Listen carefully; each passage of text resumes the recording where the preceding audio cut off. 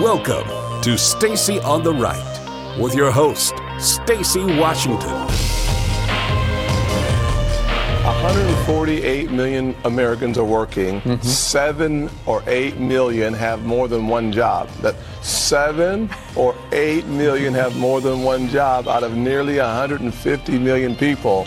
That their comments were theater. Well, facts matter, Senator. That they could somehow, to your point, though, they don't matter on the left, just on the right. Well, to that point, I mean, does it work to tell people the economy's not good when it is improving?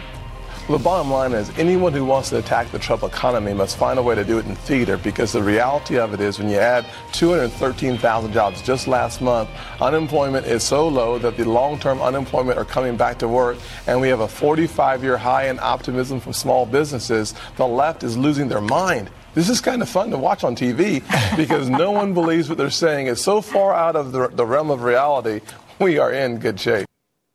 That was Senator Tim Scott. He really was having some fun with this idea that Ocasio-Cortez is putting forward. Now Elizabeth Warren has picked it up, and PolitiFact has said it's lie of the week or something. They gave it some amazing designation. But the reason that the unemployment numbers are so low is because they're counting people more than one time, because so many Americans are working 3 and 4 jobs. 8 million people have more than one job. The remainder of those who've returned to the workforce are returning for just one job opportunity. And it is normal for some people to work more than one job. These are individuals who are working, basically you have 2 part-time jobs. And you choose to do that. It's not like they're being forced to do that. They can't find a full-time job. They prefer to work 2 part-time jobs because they're 2 part-time jobs that they like. Come on. And that's the freedom of being in America, isn't it? All right, so I want to go to the phones. It's always so much fun to get to speak to people who are calling in and a part of our listening audience. We have Jacob in Alabama. Thanks for calling in today. How you doing? Doing well. All right. I just got to get away from the people so they can't hear my voice so much. So, okay. I haven't hollered you in almost a year because as a missionary, I've been traveling. But I just want to say congratulations for that new move to AFR. Thank you. And Thank you're you doing very an much. Excellent job. Thank you. I really appreciate that. I catch you every now and again at midnight, and I'm going to say this to you in a certain way. Can I use this? Okay. Yeah, still here. Yeah, what it is you're growing quite well in your position, and just hope you spend more time with your family. Okay, absolutely. Thank you so much for calling in. And so what he's speaking of is news that we're sharing. We're just kind of inching it out, and we'll be having a press release and some more information on it. But we have begun to share over on American Family Radio that this program is being picked up. And so we'll have the first hour of the show live on American Family Radio during the day while the first hour is going on. And so we'll still be here on Urban Family Talk as well. And we've been doing a re-air in the evenings, which has been midnight to 2 a.m. And there's a significant number of listeners who are overnight listeners who've been enjoying hearing the re-air of the day's show at night. So it's really a privilege to have the leadership at American Family Radio want to bring this program over there and share it as well live during the day for the first hour. So I'm super excited about that. It's not really a change programming wise as far as what we'll be doing here. Same program, same hostess, a same producer. And we're really excited about it. We've really just been I've just been trying to take it in because it's such an honor and a privilege. And I'm excited about it, and I'm excited about the expansion, and I just want to keep doing more of what we've been doing all along here, and just trying to glorify God in what we do here on this radio program. And it's a tall order, and I feel like I'm up to it, but it's definitely it's a privilege. So it's really great news for us, and we're really happy to know that people are starting to hear about it over at American Family Radio. So a little bit of breaking news here. Well, first off, let's go over what we were just listening to. Senator Scott calling out Ocasio-Cortez and Senator Warren for their ridiculous jobs claims. And that's true. I mean, the president actually just signed a really interesting executive. Well, it was kind of like an initiative that he signed, and he got a bunch of the largest companies in the country to commit to internships and training for 3.8 million employees. So whether they're already employees or they are potential employees, people who are not working for them, and we're talking about companies like Walmart and then small companies, and they all came together at the White House, and Ivanka Trump was there and some other staffers in the White House and leadership, and then the president, and they signed this agreement. And the Walmart committed to training 1 million people. So wonderful news. It's an extension of what the president's trying to do on jobs. Let's go back to the phones really quickly. We have Rico in Mississippi. Rico, thanks for calling the show. Hey, thanks for having me. Sure. I just really wanted to just see what you thought about someone brought up to me the point and that the conservative movement is actually they have made the marriage and the abortion issue into their God. So therefore, if the abortion and the gay marriage issue become your God and you start talking about those things more so, then of course you could vote for someone that, I know that conservatives, they love them to death, but that is the only way that, that's the only way that someone who is confessing to be a believer in Christ could wholesale go along with everything that he does, says, et cetera, et cetera. But because the marriage and abortion issue become your God, of course you're going to vote for that. But there are those Bible-believing, Christ-following Christians that saw that and saw that everything that he represented as evil along with Hillary Clinton, and they wanted no part of it. And I believe there has to be a space in the church for those Christians, those believers that think that whole movement is evil. Well, let me ask you a question, Rico. Are the Bible-believing Christians who were opposed to Donald Trump, and I believe that's a reality. Hey, Santos, what up? Beautiful tragedy. I'm not sure what just happened there. Rico, do we still have you? Okay. Well, I was going to ask Rico if these Bible-believing Christians were able to, how they were able to comport with abortion. It's not a God for me. So, first of all, abortion and traditional marriage are not gods. They're issues.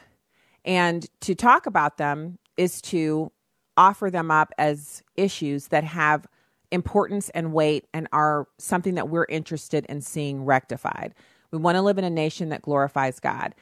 It's obviously that our country we have many different religions that are practiced here. Not everyone is a Christian, but we have a Judeo-Christian founding. And morality is something that most religions actually, they have their kind of laws, commandments, strictures around that. So I disagree that abortion and traditional marriage are gods for people on the right. I think when you say that people who support Donald Trump agree with everything that he does, clearly I do not. I criticize the president when I feel it's warranted, and I don't see him as someone who's infallible, who can't make mistakes. His moral background as it pertains to his marriages and his infidelity are not things that I think are good examples for Americans, but they are indicative of our larger society and the normalization that we've experienced with divorce and remarriage and infidelity. So a people that have, a divorce rate that's between 30 and 50%, depending on which decade you're looking at, we can't expect all of our leaders to be perfect and moral and upright when the populace that they're coming out of, that they represent, is not that way. And it's not that I'm condemning people who've been divorced or who have, made the mistake of being not faithful in their marriages. It's that I'm recognizing that this is something that happens in our culture. So the idea that because the Democrats lucked out with Barack Obama having a good family life, that all of a sudden they have all of this room to talk on marriage, it's just not true. Now, for people who are calling themselves independents, and this is the conversation that we could obviously have, but we have to remain calm and impartial in it. For me, where does a Christian, a Bible believing Christian who doesn't support Donald Trump, but doesn't want to vote for Hillary Clinton, exactly what world are you living in? So you're going to wait until there's a morally upright person that you can agree with on most things before you will vote again for the president? In abstaining from voting, are you not making a choice? Because it's not that you're not voting for either one of them. Your lack of voting enables one of them to be the president and one of them not to be the president. It's that simple. So in all of the elections that we've ever had in this country, it has been a choice between the lesser of two evils. It is not just this last time that was our choice. And the reason I say that is because every election that we've ever had, both of the candidates have been human beings, meaning they're sinful individuals in need of a savior.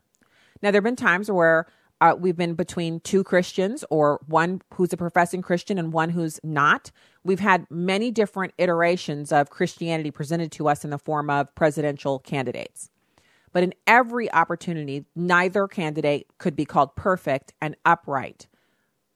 All of them have had flaws. All of them have made mistakes. All of them had things in their past that you could say were, I call this into question. Why is this person the one that should be our leader?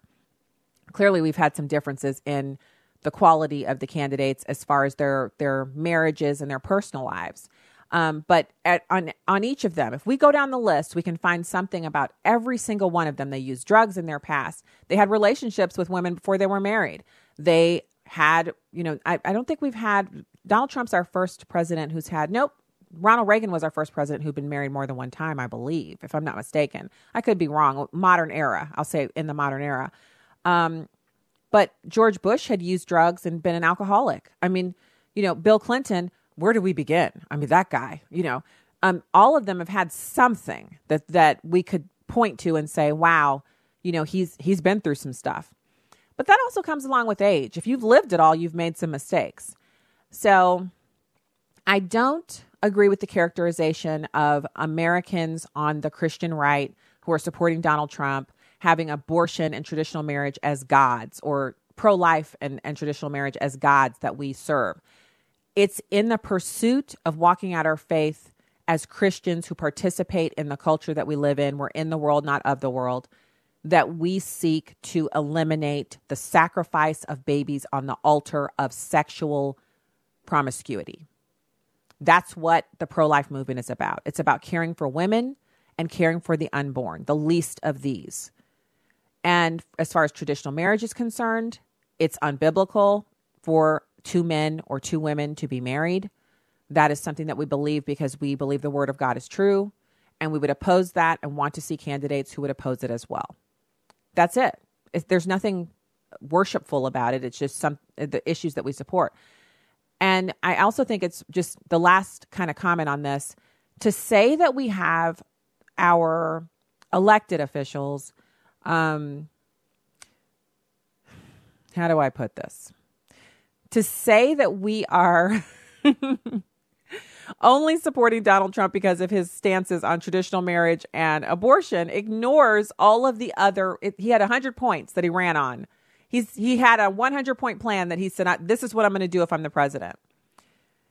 And I don't know anybody, anecdotal alert, I don't know anybody who voted for Donald Trump who hadn't looked at that plan and didn't know for a fact that that plan was something that they could support, either all of it or most of it. So I love the conversation and I encourage more of it, but we have to be respectful of the fact that just like people who support Hillary Clinton have a nuanced view of who she was, people who support Donald Trump also have a nuanced view. And to kind of boil it down and accuse us of idolatry is not really respectful of what people go through when they decide who they're going to vote for. So that's the first segment. When we get back, we'll have Richard Lim of This American President podcast. Stay right there.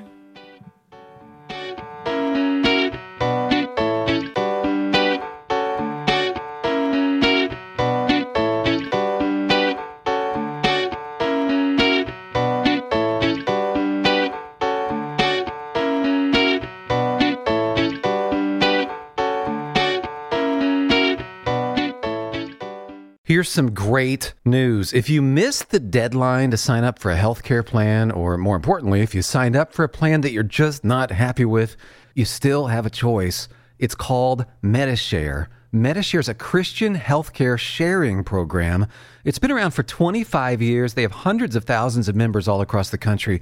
And get this, over the years, Medi-Share members have shared more than $2.5 billion of each other's medical bills.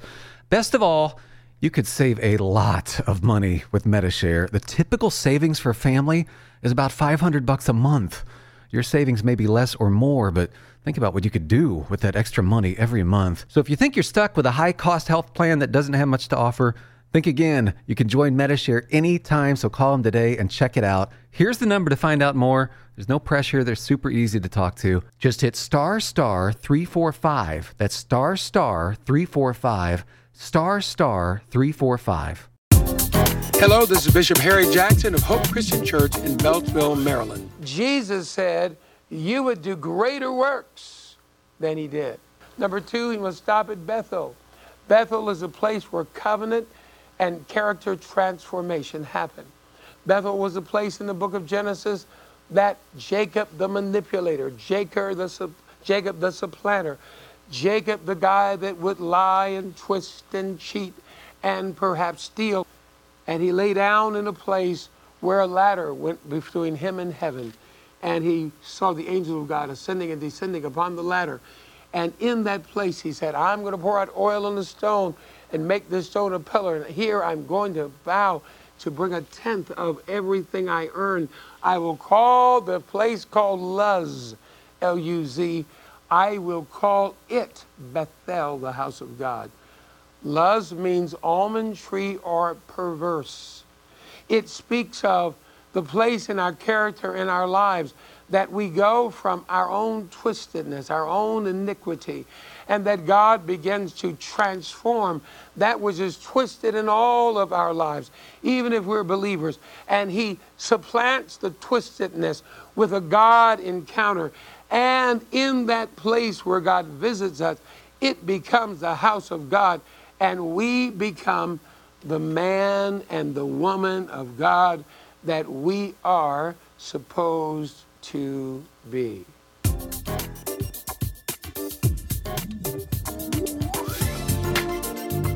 Join us this Sunday morning at 6251 Avondale Road in Beltsville, or on the web at thehopeconnection.org.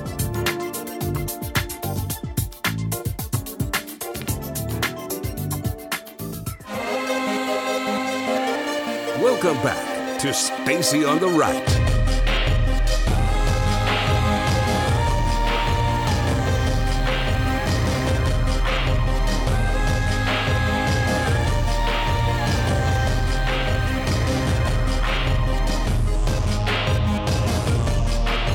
Welcome back to the program. It's great to be with you today. Happy Friday to you.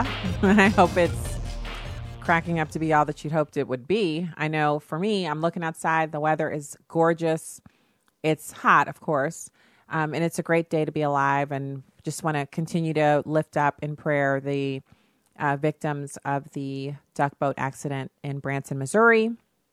And hopefully we'll be getting, I'm hoping for some silver lining that some of the ones who were hospitalized after they were pulled from the water, that they'll pull through. Hopefully that they'll come out of critical condition. So looking for some more announcements on that. But right now it's my pleasure to welcome a frequent guest on the program and really fantastic podcast. His podcast is called This American President. He's a historian, author, national security commentator, former White House political appointee in the Bush administration, Richard Lim. Thank you for coming on today. Hey, Stacy. How are you? Oh, it's been a really interesting news day with the salads from McDonald's and the, people getting sick from that. And then you have this awful duck boat accident down in Branson, Missouri, which is just 5 hours away from where I live. Yeah. And then, of course, there's good news, obviously, a little bit of good news here and there, but it's just been a really interesting news day. And I was so excited to see that you could join us today to talk about our foreign policy with all of the news that's been going on out of Helsinki. And then the week before that, there was the NATO, the dust up with the president kind of saying, look, y'all going to ante up or we're going to start yanking troops. And people responded to that. So I'm just going to cut you loose. You go and tell us what did you see over the past 9 days, I guess you would say, that was interesting or that has kind of directional shifts for us. Yeah, sure. Well, it's so fascinating the way politics takes things that have been the way they've been for a long time. I mean, for a very long time, the Republican Party was the party that was, very strong on American interests. And the Democratic Party, they were so big. They always talked about diplomacy. And you see a lot of things flipped right now. You mentioned about, President Trump meeting with the NATO leaders and everything like that. Well, Barack Obama himself, when he was president, called a lot of our allies freeloaders. He used that term. He called them freeloaders because they weren't, contributing to their own defense.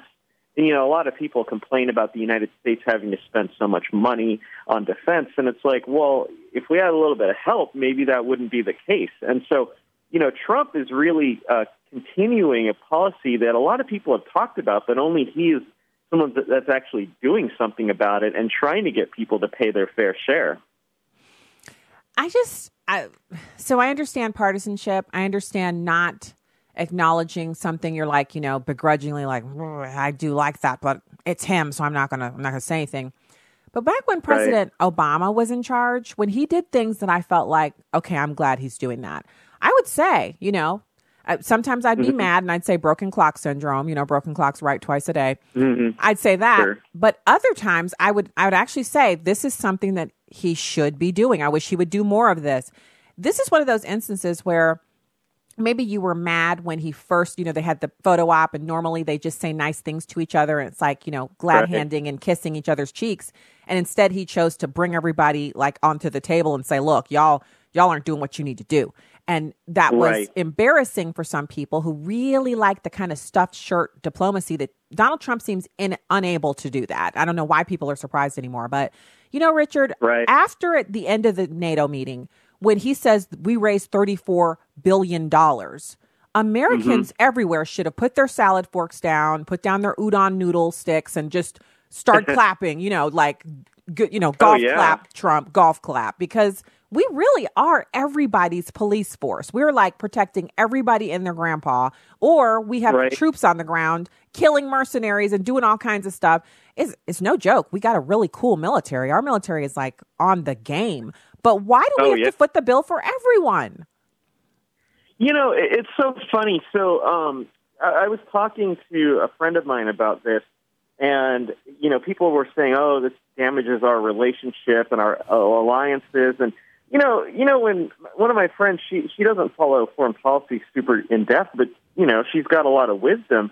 And she said, if you have a real alliance with somebody, a real partnership, you should be able to say something honestly. If other people are taking advantage of you and they're your supposed partners, you should be able to say, well, you guys need to, do your fair share. And that's why so many people hate the establishment, because the rules, they just get used to these rules that are stacked up against us. And so, I think that it's so important that you have somebody that can take a step back and say, okay, well, why is this happening? And that's something that if you look at Donald Trump's interviews going back to even the 80s under when Reagan was in office, he was actually saying a lot of the same stuff. Mm-hmm. People like to point out things that he's, changed positions on, but this is specifically something he's always been clear about, where he's saying, hey, look, why are we the ones footing the bill here? This isn't a good deal. And now he's in a position to actually do something about it. Yeah. And also, can I just, let's do a little, like, an analogy that comes to mind for me. And it may not be completely perfectly like matching up, but it's similar, is where, you maybe have 3 teenagers, let's say. So we have 3 teenagers. And let's say the 3 teenagers have, yeah, I know. Yeah. And so they've agreed to do, like, over the summer, they've agreed to do this many jobs. And in exchange for those jobs, you've agreed to pay them, X amount of dollars, and they have access to a car and some other stuff that they don't really have to pay for. but they have to Sure. keep the car clean and they have to keep it washed and vacuumed out, and they also have to put gas in it. And, so there's a little bit of a trade-off Right. there. You're getting something, we get to, the benefit we get is that we know you're safe and not getting into trouble. You're using this car, you're doing this, that, you're doing some chores. Two-way deal. Yeah, it's a good deal for both sides, but one is clearly providing more than the other. Well, then, Right. halfway through the summer, the car is filthy. It's caked up. It's not been taken care of. It's empty. The oil hasn't been changed. It's not been taken care of. And none of the chores that were being paid for have been done. So you're basically giving out these allowances every week and you're getting nothing in return. No one would say that you have to keep going on like that as the parent and the kids have to keep getting all the benefits. They would say, if you said, look, the car is in the garage until further notice and all of the benefits were taken away until the kids learned their lesson or decided to ante up, no one would have a problem with that. And this is essentially what President Trump did. He basically went there and said, if you want 55,000 troops to stay in Germany, you need to increase to 2%. You need to show me your plan. And this is your first year of increasing. I don't get how that's damaging to the relationship. They seem like they love him. Even Merkel, who loves no one and never smiles, seems like she's tacitly like almost afraid of him. Like she views him as like almost like a serpent just to keep her eyes on him. But she doesn't hate him. I've seen her sitting at him, looking at him, listening to him talking. She's even on camera smiling at him at times. There's no hate. Well, I love that you bring that up because, as I said, there are all these misperceptions about foreign policy. One of them is that the Republicans are warmongers. The Democrats are just these beloved, master diplomats.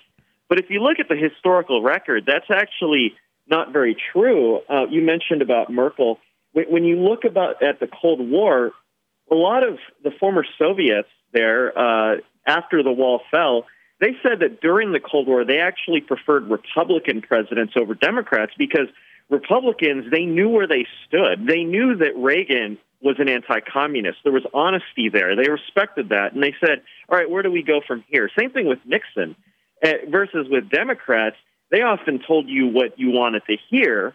So they would talk soft, but then when they came home, they would suddenly talk tough. And it was a lot more destabilizing. And I like to point at the historical record because when you look at which presidents actually got big agreements done with the Soviet Union, it were Republicans like Richard Nixon signing the SALT treaties, like Reagan signing the INF treaties. You look at Democrats, goodness, Lyndon Johnson, horrible foreign policy. Jimmy Carter, horrible foreign policy. So it's really a lie that the Democrats are this great diplomatic party and the Republicans, all they do is just invade countries. All of that's a lie. So it's the way that you bring that up as far as Chancellor Merkel, I think there's respect that comes there from honesty. It's honestly, I know that there are a lot of photographs of President Obama, lean back in the seats in these events and taking selfies. And there's a lot of there's this mystique that he was the cool kid and they all wanted to be his friend. But none of them feared him. And I know that this is why they call us warmongers, because we're always like, turn into a sheet of glass, you pull the Moabs out, get this thing done. We have a military for a reason.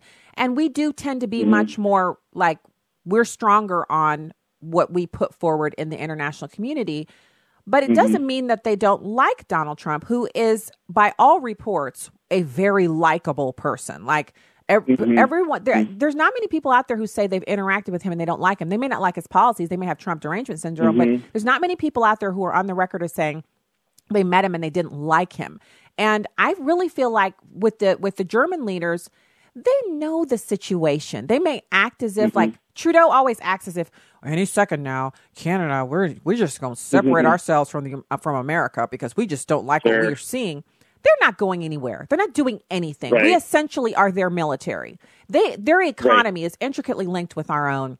They're basically America light, cold America. They're not. They have there's zero chance that they're going to do anything substantial that would be a move against us because they can't. Right.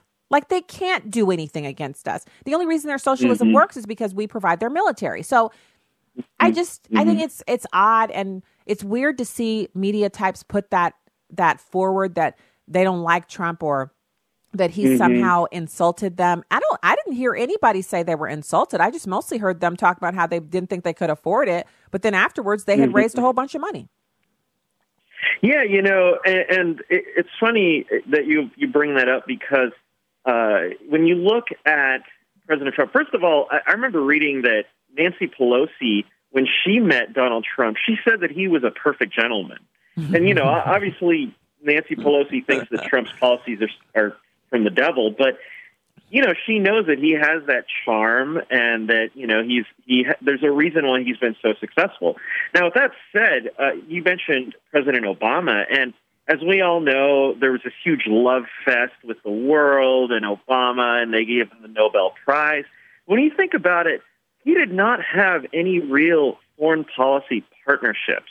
He wasn't close to that many of them. In fact, I think a lot of them resented him. When he went in the 2008 campaign and he went to Germany and basically held a rally there, that upset the Germans. It upset Merkel because, that's not what you have foreign trips for. You're a senator. Why are you doing that? You look at George W. Bush, who was one of the most vilified presidents in terms of, the world and the media, but he had a lot of partnerships. He was close to Blair. He was close to the Spanish president Anzar. Heck, he was even, maybe a little too quick, but, he had a rapport with Putin to an extent. He was close to Koizumi in Japan. So, again, it just goes to this lie that Republicans are hated and Democrats are beloved around the world. When you think about it, George W. Bush had better relations with leaders than Barack Obama, and that's ironic. And remember when he was president? Well, the foreigners see him as a wild, unpredictable cowboy, and they hate America. And I remember we were abroad during his presidency on a trip as a family, and I was like, they would say, George W. Bush, he's such a cowboy. Like that. Not like, he's a scary cowboy. They were like, he's such a cowboy. Because, he was from Texas. So in their mind, he had to be a cowboy because everyone in Texas is a cowboy. Foreigners don't really understand the scope and size of our country, which is, it's not a shock because, if you think about it, let's just take Germany. Land mass of Montana, but population 90 million. So when they think about America, they think of it in the same terms as their country. They have states within Germany. We have states that are like 4 times the size of Montana, one state. So they don't get that unless they've been here. And even after, it's like their entire continent is small enough to fit almost 2 times inside of Texas, I'm pretty sure, if I've got that right. They don't, so it's not that they're saying cowboy, that's, oh my goodness, yes. So they're not, I hate it when the media tries to tell Americans that Europeans are sitting around like when they're sipping their espresso, they're actually saying bad things about America. I don't think they have anything against us, really. They probably find it odd that we have so much rancor between us because we've got it so good. Like, why are we always fighting each other? We've got it the best out of everybody else. Yeah. Yeah. Well, one thing I also wanted to address is that, the media is just totally pushing this whole Trump committed treason and all this kind of stuff.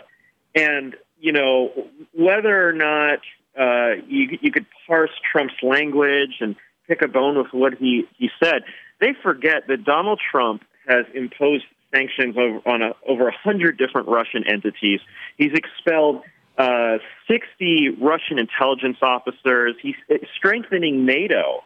All of this, what it does is strengthen NATO. So when they talk about, it's just such a narrative, it's such a forced narrative that he's somehow capitulated to the Russians. And it's all the headline stuff. But when you actually look at the policy stuff, that's not what's going on. And it just shows you, the media is just they keep pushing this narrative. And I think a lot of people see through that.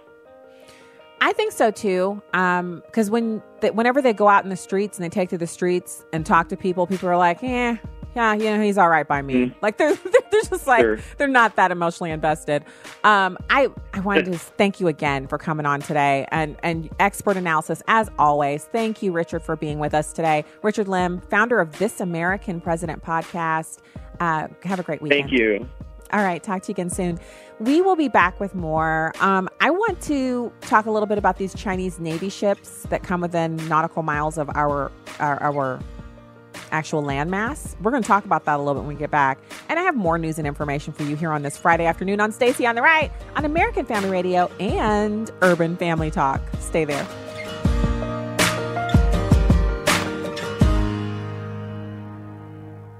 This is Just a Minute with Stacey Washington. Recently, there was a mass shooting in Trenton, New Jersey. It's not national news because the victims aren't TV ready and the perpetrators were gang members who used the wrong type of firearm. Art All Night Trenton is an annual family-friendly event showcasing art, films, and food. Warnings about possible gang activity brought the event to an early end.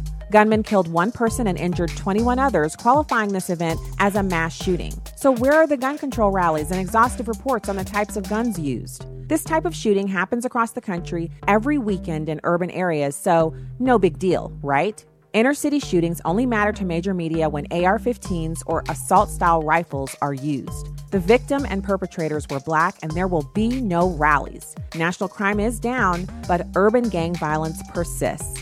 Either we care about all mass shootings, no matter who the victims and perpetrators are, or we don't. There is no middle ground. I'm Stacey Washington. Find out more at StaceyOnTheRight.com.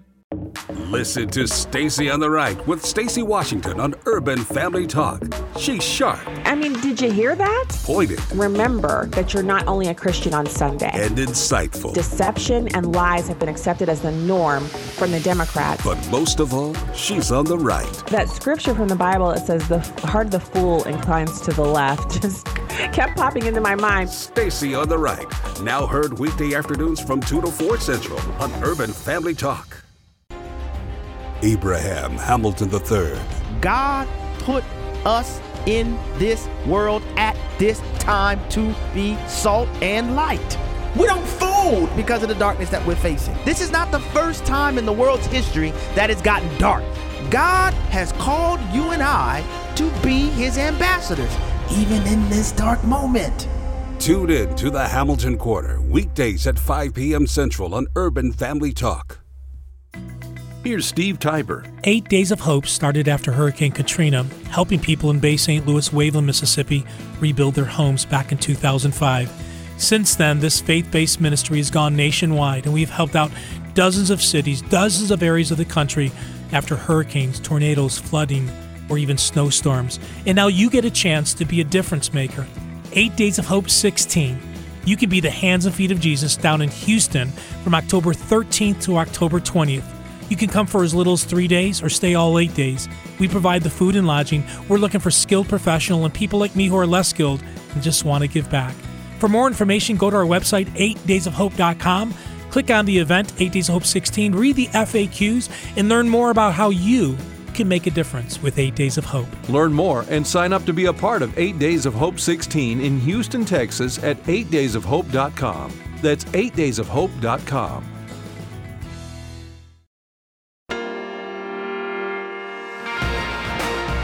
This is Stacey on the Right on Urban Family Talk. Well, look, the left eats their own. I mean, this is exactly what I've been talking about on my show for the last couple of years. This might be a case where the left is supposed to eat their own, but they eat their own even when they're not supposed to eat their own. But it's interesting that he's still trying to frame himself as the victim here. I mean, he's not the victim. Right. He's not the victim when it comes to Monica Lewinsky, and he's certainly not the victim when it comes to all those other women, regardless of what the actual truth is, if we're supposed to believe the initial accusation. And then, of course, you have to find evidence for those things.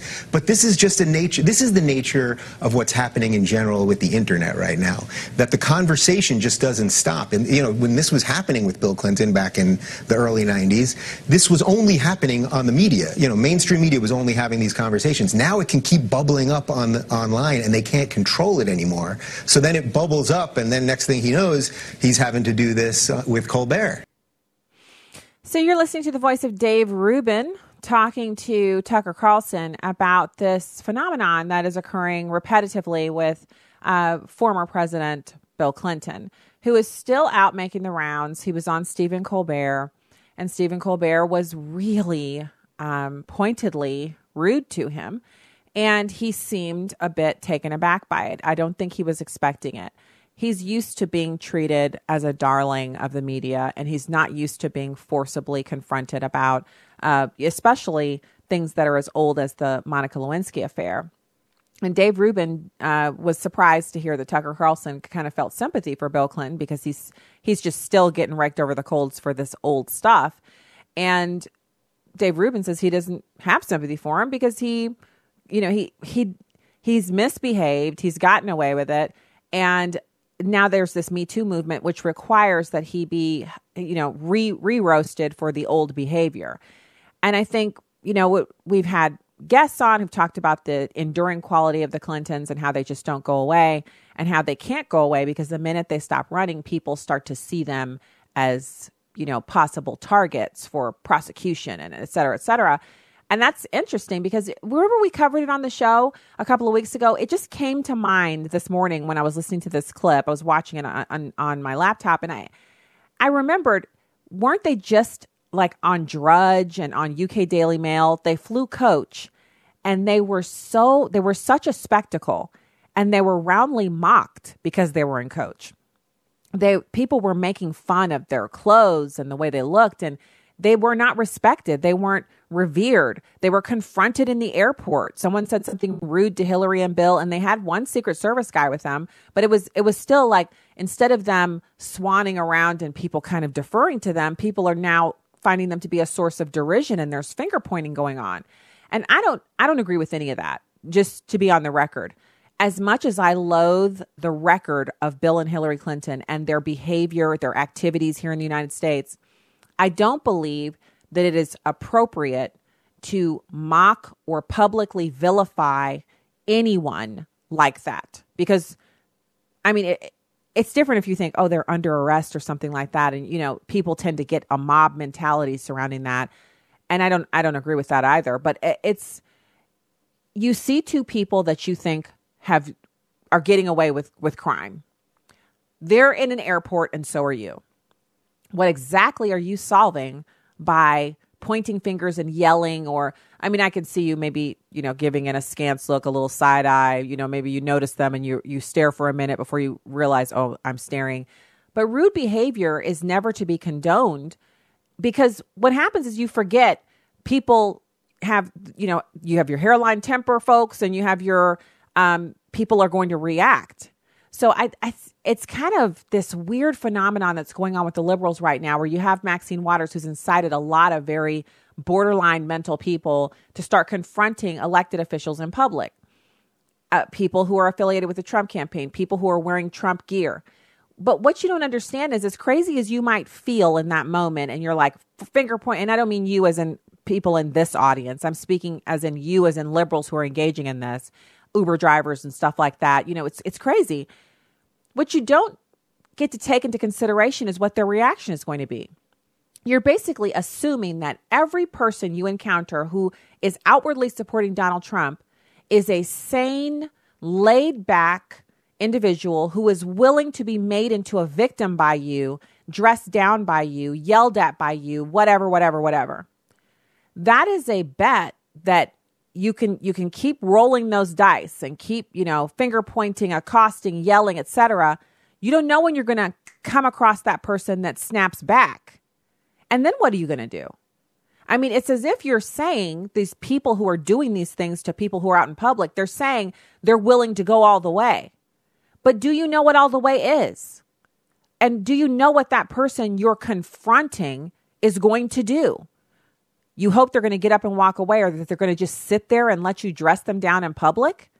But how do you know? It's a calculation I just don't understand. And maybe it's because I'm into personal safety and kind of maintaining my personal, I'm into that. Like, I just don't think it's smart to accost people because you don't know what they're going to do. And maybe it's the training, you get your concealed carry permit and they train you about reading people's body language and maintaining situational awareness. And I just, my father was military police. He's still in law enforcement. That whole thing, like growing up, in his household and all of that, it is never a good idea to bank on your target being a soft one. You don't know what people will do. And so I'm not saying that because I'm advocating for violence. It's the opposite. I wish that people would really think through before they would take these crazy actions that, like, so here's the other thing. Maxine Waters is fine to recommend these wild, crazy things because she can hire security. She's wealthy. So she can hire security. She can have staffers travel with her. She doesn't have to announce that she has armed people in her midst. She's not required to do that. So when someone like that, who lives a rarefied lifestyle, recommends that you, Joe America, take it upon yourself to go and start accosting people and verbally assaulting people and get in their faces, resist. Sounds great on Twitter. Ooh, you sound tough and big and bad online social media talking like that. But the reality of the situation is you don't know what someone's going to do if you decide to be that person, which is why I recommend don't be that person. Don't be that guy. People are advocating for violence. They're condoning it. They're saying they're excusing it, that you have to do it because it's a resistance. You don't have to do anything. You can just hear that and let it roll right out of you just heard it. Didn't go in, did not compute, not something you're going to engage in for your own personal safety. That's, if you look at it that way, is the resistance worth you getting on the news and losing your job? Is the resistance worth you accosting someone who accosts you back? I don't think so. I don't think Maxine Waters, who most Americans have never met, is worth putting your job and your livelihood and your personal, it's your privacy that you're giving up when you make the national news for something like that. Now everybody knows who you are for a while and you're viral in a bad way. It's not what you want. So I had to bring that to the fore today because this is so nonsensical to me that people are engaging in this and that they're doing this and that it just keeps on happening. So I have some poll information for you, kind of like poll report. Gallup did a poll of 1,033 adults living in the United States, and they do this poll all the time. It's one of their mainstays in their polling apparatus. And they ask this question, which is, they call it their most important problem question. What do you think is the most important problem facing the country today?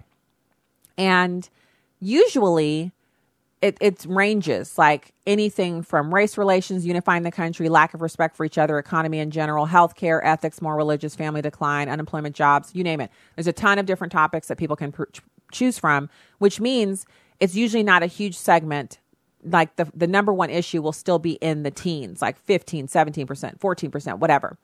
Well, this time they were surprised to see that a record number of Americans, 22% for their poll, which is significant for them, say that the number one issue that they believe is most important problem facing the United States is immigration and illegal aliens. The last time that number was high was in June at 14%. The previous high for immigration as a topic had been 19%, and that was back in 2006.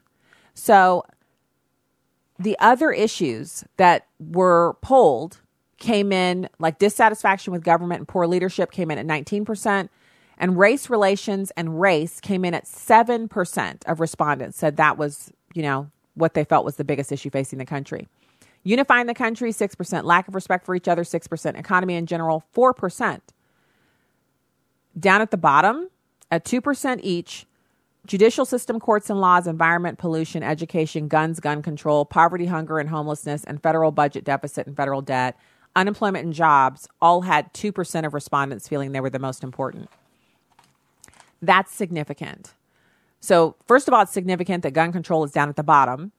And second of all, or first of all, whichever way you're looking at it, that illegal immigration, which is the hot button issue right now besides President Trump's foreign policy, is what Americans are most concerned about, and with good reason. So what I want us to think about as we go into the weekend is how we can pray for these different issues. We have so many options for how we approach the issues of the day. And obviously, we're human beings. We're going to feel fear. At times, we're going to feel anger. We're going to have emotions. That's just, humans are going to human. There's nothing wrong with that. But it is incumbent upon us as Christians to pray about these issues and to really dedicate ourselves to lifting them before the Lord in prayer. And so I encourage you to make that something that you do, whether you set a reminder or maybe you have a list of things that you pray, or maybe you have a prayer journal, which is very helpful with keeping track of answered prayer, which encourages us. And if you've ever seen the movie, what was it called? Prayer Warrior? It was a really good movie. The lady in there actually had framed things, answered prayers, and then she framed them and she put them on her hallway. So every time she walked by, she could look at it and remember the things that God had done for her. You know, a grateful heart it's a source of joy and peace, and it really can change your outlook on things. So I encourage all of us to pray and to keep a journal or a record of what we're praying for and watch the Lord answer our prayers. So I said we were going to talk about the Chinese Navy ships, and it's not just Chinese Navy ships, but I'm going to give you all the different ones that I found here. This story is from 2015, so this is pretty recent. Chinese Navy ships came within 12 nautical miles of the U.S. coast, and this was off of Alaska. They were just basically in the area, but it wasn't their first time. They were operating and then moved the ships within 12 nautical miles of the coast, making a rare foray into U.S. territorial waters, according to the Pentagon at the time.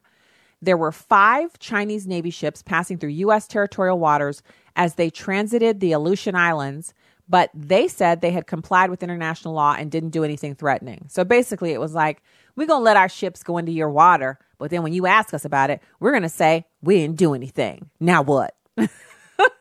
So this is what they did. There was no known official communication to the United States from the ships. They just did it, and So you might say, well, that was the Chinese. So what? Well, the Russians have done the same thing. Back in 2017, the Russians sent a spy ship near the U.S. coast and deployed banned missiles from Russia. So the Russian spy ship was spotted patrolling off the east coast of the United States.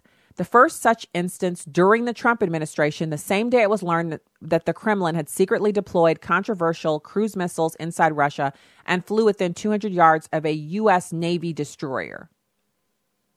The Russian ship was in international waters, 70 miles off the coast of Delaware and heading north at 10 knots.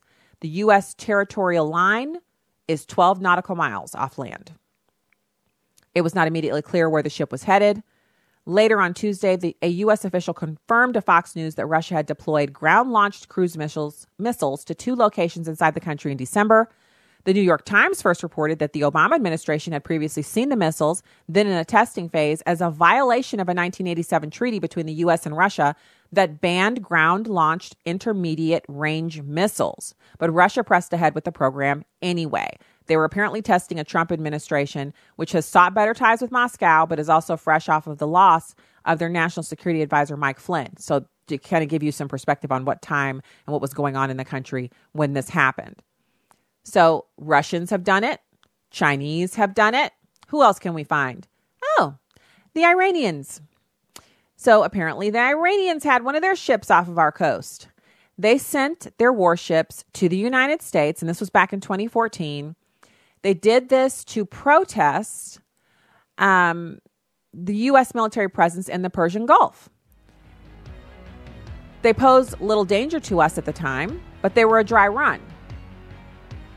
So, I find it comical that these other countries like to jump froggy with us because we have naval destroyers deployed in every body of water on the globe. It's kind of crazy that they would engage in this, but yet they do. And it's why we have to be firm on our foreign policy. They do it during the Obama administration. They're now doing it during the Trump administration, testing the waters, poking the bear. We got to be strong on that stuff. All right, that's the weekend. God bless you. Enjoy. And we'll be back with you next week.